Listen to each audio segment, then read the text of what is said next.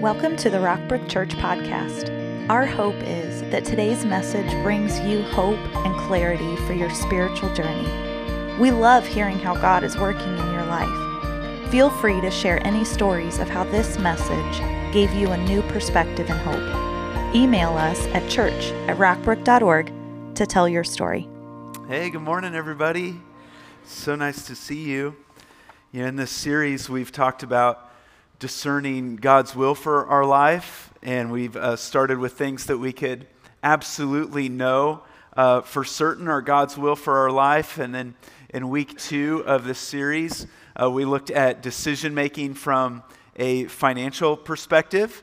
And because finances touches every area of our life, it's so intertwined in our life. We looked at, how can we follow God with our money to lead us into God's will and make wise decisions with that. And then last week, Pastor Tom gave just such a great process. And I just love his heart for you all, and just to have such an applicable message, a process to walk through, steps to take, questions to ask when making a tough choice. And this week, in this whole thing of trying to navigate and work through our choices and how to make godly decisions, this week 4 of this series is titled Living with a Poor Decision. Living with a Poor Decision.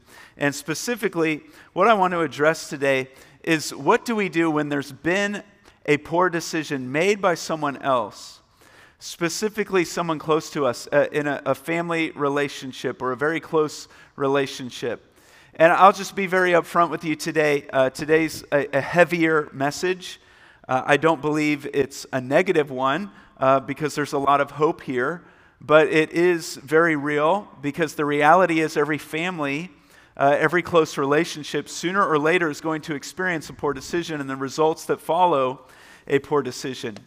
And oftentimes what will happen is many times, hear this today, many times what will happen is relationships are actually damaged or even ruined, not by the initial poor decision that was made, but by how everyone handled and responded to the decision. Like, oftentimes, what's really bad is not the poor decision that I've made, but it's how I responded to it, how I handled it, how upfront I was about it, how I responded, how I respond to other people. So what I want to do today is talk about how to respond to a poor decision. And as a way of introduction, I just want to give you some examples of what I'm talking about before we address the points. We could come at this from a couple of different angles, maybe from a son or daughter's perspective, looking at the parents. It's obvious that parents can make poor decisions. And from a kid's perspective, teenager's perspective, an adult child's perspective, parents make poor decisions. They could show favoritism within the home. There's absenteeism where they're simply never there. They could get hyper-focused on a dream or goal or ambition and neglect the kids.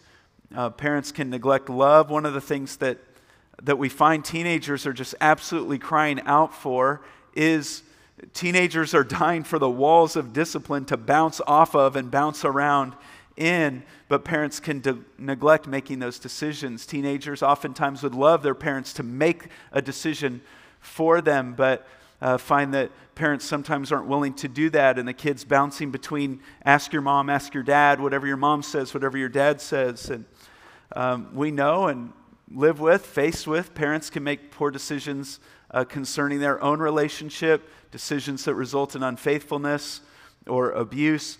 We can make poor decisions concerning finances, and it affects our families. And what are some of the results of those decisions? Oftentimes it's rejection or loss of affection. Many times with a teenager, it's embarrassment, or there may be a real fear to ever love again. Children oftentimes make decisions that might result in rebellion. And if you have a teenager or been a teenager, you've probably experienced some of this, where they decide they know more than mom or dad know. I've shared with you this quote a couple of times because it just makes me laugh. When I was a boy of 14, my father was so ignorant I could hardly stand to have the old man around. But when I got to be 21, I was astonished at how much he had learned in 7 years. Isn't that the way it goes? It's just amazing how much smarter your parents get the older you get. I remember I had a boss once who, one specific thing that he did, I just always questioned, why in the world would he do it that way? And in my mind, I was just really critical of him, of why would you do it that way? And then one time he went on vacation and made me responsible over that thing.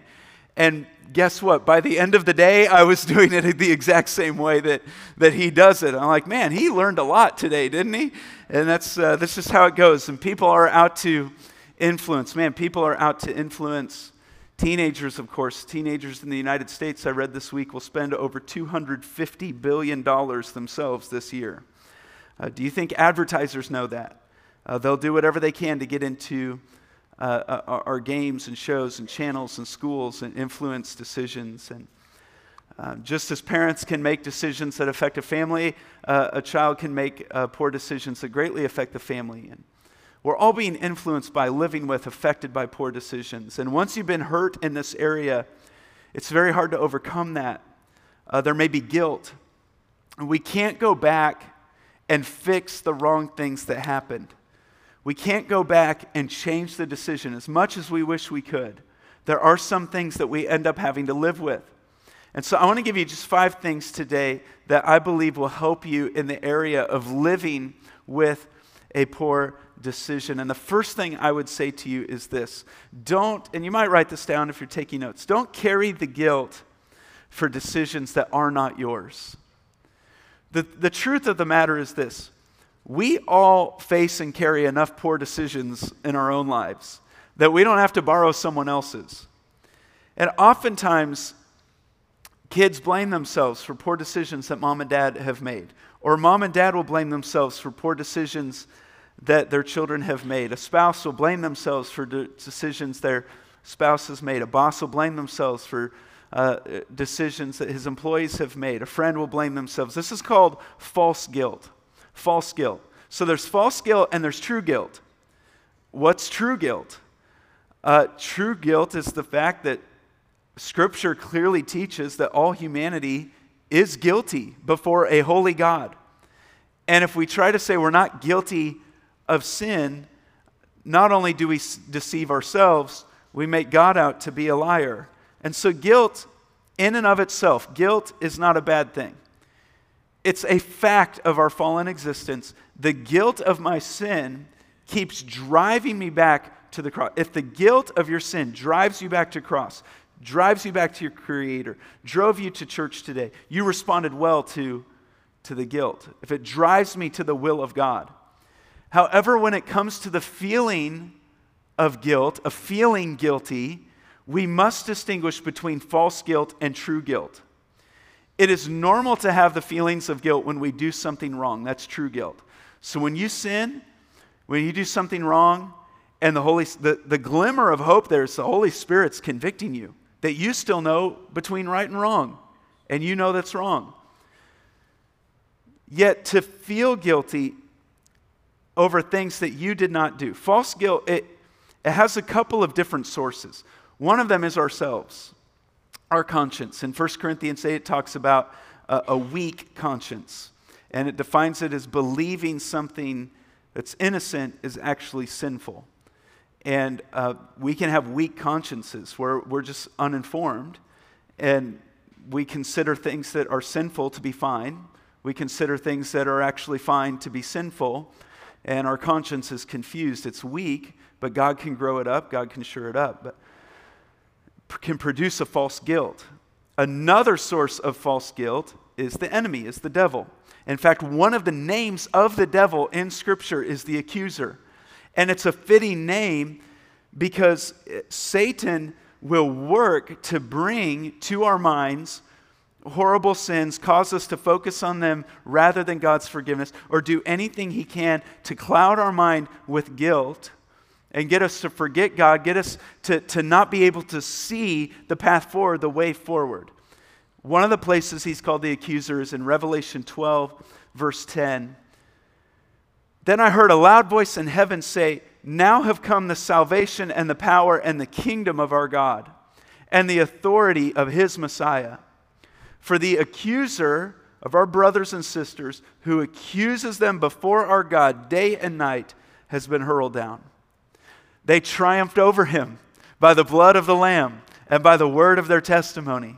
They did not love their lives so much as to shrink from death. So this devil stands before God. He points out our faults, our failures, our sins. And we triumph over him, not in our own power, no, but by the blood of the Lamb, by the word of our testimony, because Jesus has taken away our sin. What's the point here? When someone has made a poor decision, the enemy would love for you to feel worthless and miserable, like you can't move forward. When the reality is, a child could do everything best they can and get great grades and be well behaved and be a good athlete and never hit your brother and go to college, like all these great things. And your parent can still make the wrong choice, the wrong decision in your relationship. Likewise with parents, you can do the best of your ability, everything you knew right to do, raise your kid in a godly home, your kids still make the wrong decision. Life is hard. Choices are tough. And so here's what I want to say to you today. Just because hard things are going on in your family does not mean you're doing it wrong. It doesn't mean that you're a bad leader, bad parent. Was Jesus doing it wrong when Judas rebelled? Was Jesus doing it wrong when Peter rebelled? Was Jesus doing it wrong when the disciples were complaining, when people would fall away? No. Was God doing something wrong when Adam and Eve rebelled and disobeyed in the garden? No. And the people around you can still choose to be rebellious. And now, God would not have you just wash your hands of that and say, well, my hands are off. I'm not going to have anything to do with them. I'm not going to help them. But at the same time, He would not have you live under a load of guilt that really shouldn't be there. And while we carry responsibility in our relationships, the other person has a free will, and they're free to make decisions and suffer the consequences of those decisions. But when that happens, be sure that you don't use poor decisions to justify your response. Just because your spouse did something sinful, something wrong, is not the justification for you to go do that thing or for you to do something sinful or wrong. It's very easy for a teenager who has absentee parents to justify his or her actions because mom and dad aren't paying attention. It's very easy for one mate to justify their indifference towards another mate because that mate made a poor decision. But don't do it. Don't make someone else's sinful decision inform your sinful decision. God is going to hold us accountable not for the decisions someone else makes, but God's going to hold me accountable for the decisions I make. And Romans 12:21 reads, let's read this out loud together. Do not be overcome by evil, but overcome evil with good. Overcoming evil with evil does not work. When I try to overcome evil with evil, it puts me on the side of evil. Another thing I believe Scripture would point to in this point is, especially in dealing with family and close co-workers or people in your life, do not compound a poor decision by rushing to judgments or bad solutions. There's going to be times where you believe bad assumptions and you believe someone has let you down because they've let you down before. And so you believe the worst. A couple of bits of wisdom on this from Proverbs. In Proverbs 18:17, in a lawsuit, the first to speak seems right until someone comes forward and cross-examines. I don't know if you've ever been in court or sat in court and watched a case play out, or maybe you followed one that's being reported. But oftentimes, what happens is one side makes their case. And it can take them a while. It can take them days to do this. And they've worked on that case for weeks, months, maybe even years. And so when they finish, if it just ended there, you'd be likely to say, well, that's pretty open and shut. That seems right to me. But if it were so open and shut, it probably would not be in court. Same verse in another translation says, any story sounds true until someone tells the other side and sets the record straight. So what we learn from this is in relationships, there's often a gap. when you have people close to you and they disappoint you, what makes them disappoint you is the expectation you had on that person. For instance, you expect them to be at a certain place at a certain time. And when they don't show, you have suspicions as to why they did that. Stephen Covey says it this way: we judge ourselves by our intentions and everyone else by their behavior. Like, we trust ourselves. I know the full story of why I'm late and what happened and how I'm doing the best I can and how I didn't mean to hurt anybody, but we judge everyone else just by the behavior. And when people have a flaw or a failure, it creates a gap. So I'm just going to stay kind of on this lighter illustration to make a point, although I know what you're dealing with is probably much heavier than this. But if I'm holding a meeting and someone comes into the meeting 30 minutes late, the first thought that might cross my mind is, that's disrespectful. And so they came in late, there is a gap. I don't know why they came in late. And I could go to that person and say, hey, you need to respect us. And, I communicated well of where this meeting was and when it was and what was going on. You need to be here ready to go. So what did I just do? I filled in the gap with, they don't care, they're disrespectful, they don't have it together. What if instead I went to them and said, hey, I noticed you came in late. Help me understand what happened. See the approach? I've approached with trust rather than suspicion. And they might say, well, I had another meeting run late, and I had to pick up something for a sick kid at home, and I was actually just going to call in and tell you I couldn't make it at all, but I tried to be here for what I could. And now because you've approached it well, the relationship has actually been built up rather than wedged apart. Now, of course, if it keeps happening and there's a pattern that needs to be broken, we can address that, but now we can address it with reality, not with what I filled in the gap. See, if there's a gap of knowledge, instead of just filling it, you wait to understand. Let me say it this way. When something's up in your family, when something's not right, when there's been a bad decision, you double down on the harm that it makes when you start filling in the gaps and project what seems right or what you think happened. Because it may not be reality. And now you're making decisions based on a lie, not on the truth. And you want to live in reality. You want to make decisions based off what's true. Proverbs 14:29 says, whoever is patient has great understanding, but one who is quick-tempered displays folly. It's those who are patient enough to fill in the gap with reality and truth that have a breakthrough. Those relationships have breakthrough because they can solve the root issue. Maybe it's not out of laziness she didn't turn in her math homework. Maybe she's lost her way. She doesn't even know how to begin. Maybe your parent isn't doing what they're doing for the reasons you believe. And yes, what they're doing is harmful. It doesn't make what they're doing right. It needs to be addressed. But it's important to understand what's really going on there. Maybe it's not out of disrespect that he did what he did. And of course, yes, maybe it is. The truth is some people are hateful. Some people are rude. Some people don't get it. That's not a reason for me to be hateful or to harm my family in the same way they harm the family. Revenge does not help. Revenge does not help. It won't make you feel better. It won't make the other person feel worse. It won't solve the problem. Revenge does not help. So don't use poor decisions to justify your response. When it comes to, one other thing I want to briefly talk about here is it's difficult when you have a family member who does not share the same values or beliefs. And when it comes to a close person who's unbelieving, we've got a number 3, trust God to reach non-Christian family members.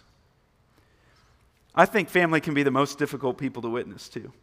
And I'm not saying to not witness to them, but sometimes what can happen is we overdo it. Like with a friend or coworker or neighbor, we might share our faith and then they move on it or they don't, and then we pray for another opportunity and we're more tactical in how we do it. But sometimes with family, because there's more exposure, we just keep pushing it in an unhealthy way. There can be a tendency to overseed. And I have family members who They have heard from me. They have heard me articulate the faith clearly, what it means to believe, how to become a believer, how to be saved. And now I'm trusting God to put other people in their life to communicate the same message and for God to stir their heart. Parents, some of you here now, you lived non-Christian lives and brought your children up without them having been involved in church or loving God. And then God did a miraculous work in your life. And you came to Christ. And now you're involved in new things. And you don't understand why your kids don't all of a sudden fall in love with Christ. And you've got to remember that they've been watching you live without Jesus. They've been watching you live without the church. They've had a model and an example set for them. And so it may take them some time for God to work in their lives to have the same passion you have about it. So be patient with your family members who are not believers. Be patient with God. And a lot of this with family, it's probably going to come through your life before it comes through your lips, your witness. They're going to be watching you. They're going to see how Christ changes your life. They're seeing how you're going to be different in the way you discipline and your activities, the things you're involved in. The fact is, many people have never had someone close to them give their life to Christ. They don't know what it means. They don't know what it looks like.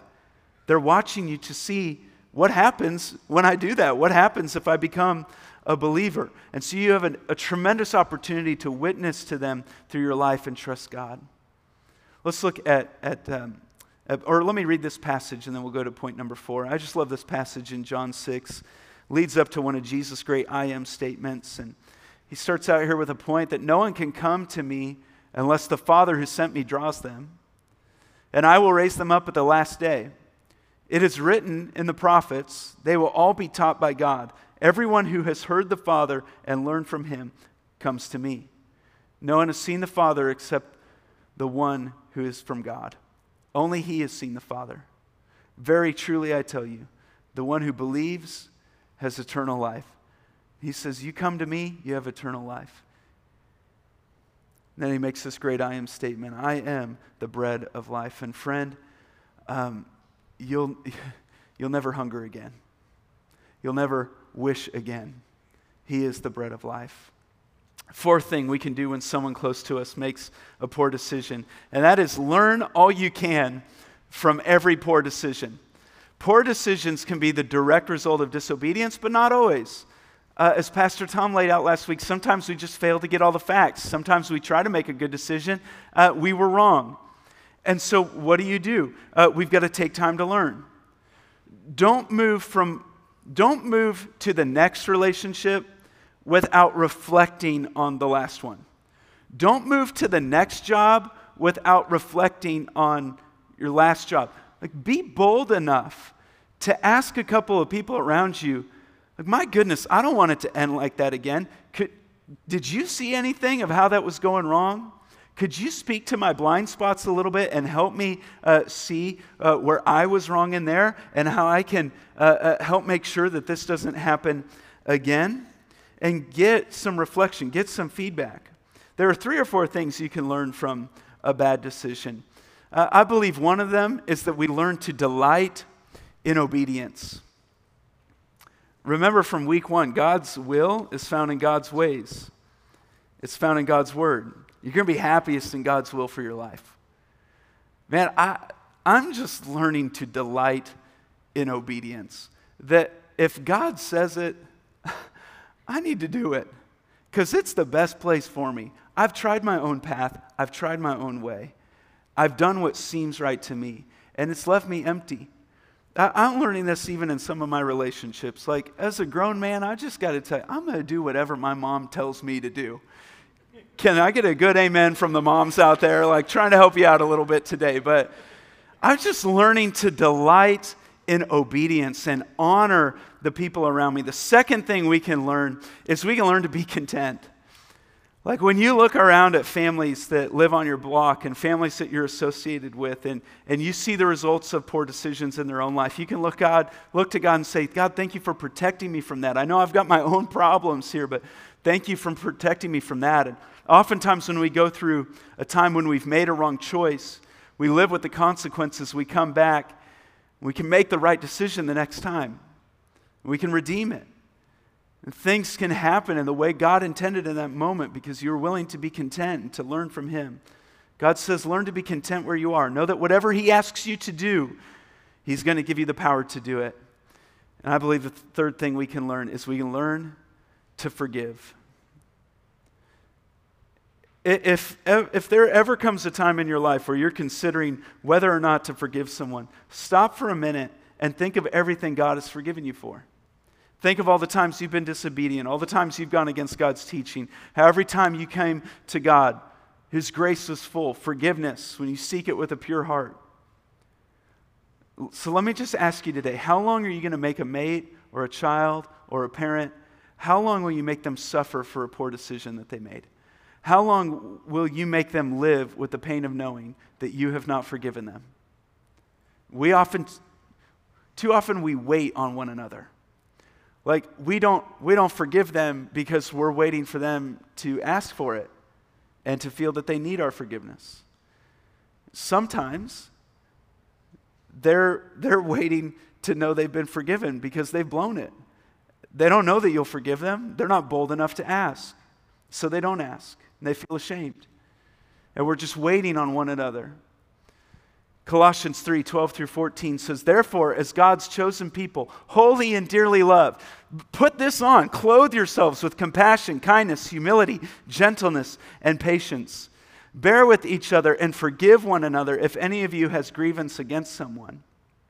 Forgive as the Lord forgave you. And over all these virtues, so you've put all this stuff on, how's it going to stay on? How's it going to be held on? Over all these things, put on love, which binds them all together in perfect unity. What's going to hold your family together? What's going to hold our church family together? Because there's going to be mistakes, and people in your family are going to make poor decisions. It's not all going to go perfectly. Christ's love must compel you.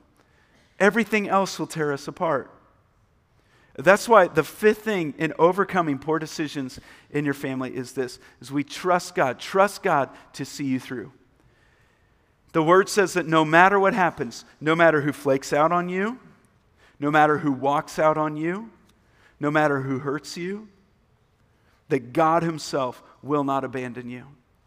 Psalm 27:10, though my father and mother forsake me, the Lord will receive me. If Jesus is really the Lord in the good times, and we talk about lordship when things are going great, we're in the center of His will and everything's clicking. But if Jesus is Lord in those times, then He's got to be Lord in the bad times. The Jesus we serve is powerful enough to do that. The same power that helped Christ overcome things done to Him in His life will help you overcome whatever the poor decisions that have happened to you in your life. Whatever you've been victimized by, the power of Jesus Christ in your life can overcome that. God knows and understands your feelings, and He can help you respond to those feelings. Scripture says God knows your weaknesses. You realize He never asked you to be perfect. He knows every mistake you'd make. He still called you and saved you. God never expected your life to go perfectly, or for anyone that you're associated with to be perfect. It's not a surprise to Him. And in those moments when they fail miserably, when we fail miserably, God knows that, and God is still very near if we call on Him. Hear this today, Deuteronomy 31:6. It's echoed again in Hebrews 13:5. Be strong and courageous. Do not be afraid or terrified because of them, for the Lord your God goes with you. He will never leave you nor forsake you. He will never leave you nor forsake you. I don't know what poor decision you're having to live with in your life. I don't know what poor decision made by someone else that now you have to live with in your life. But I would challenge you today to give those poor decisions to Christ. In fact, I just want to lead you in a moment of doing that right now. Would you bow your head with me? And I'm going to ask you to really examine your life right now. Just right in this moment, if you'd be willing, just in your mind, say to God, God, work in me right now in these moments. Work in my heart, work in my mind.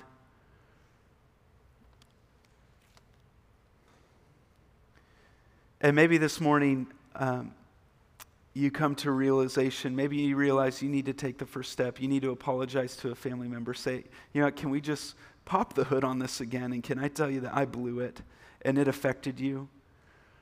And I responded poorly and I want to respond well. Maybe you need to say to someone, I've had a bitterness and I've held hatred, I've held a grudge for a decision that you made a long time ago. And through the power of the cross and the power of God, tell them, I forgive you. Maybe there's some things that are happening right now in your life, in your family, decisions you're making or they're making that it's happening every day. You're living with it every day. And you just need to come to God and tell him in your heart, God, I'm powerless without you. I need your help to repent. I need your help to overcome sin in my life. And just pray to him, Lord, thank you. Thank you this morning for the power of your Holy Spirit, your presence in my life. God, thank you that the same power that raised Christ from the dead, Lord, you say, your word says, the same power that raised Christ from the dead lives in me.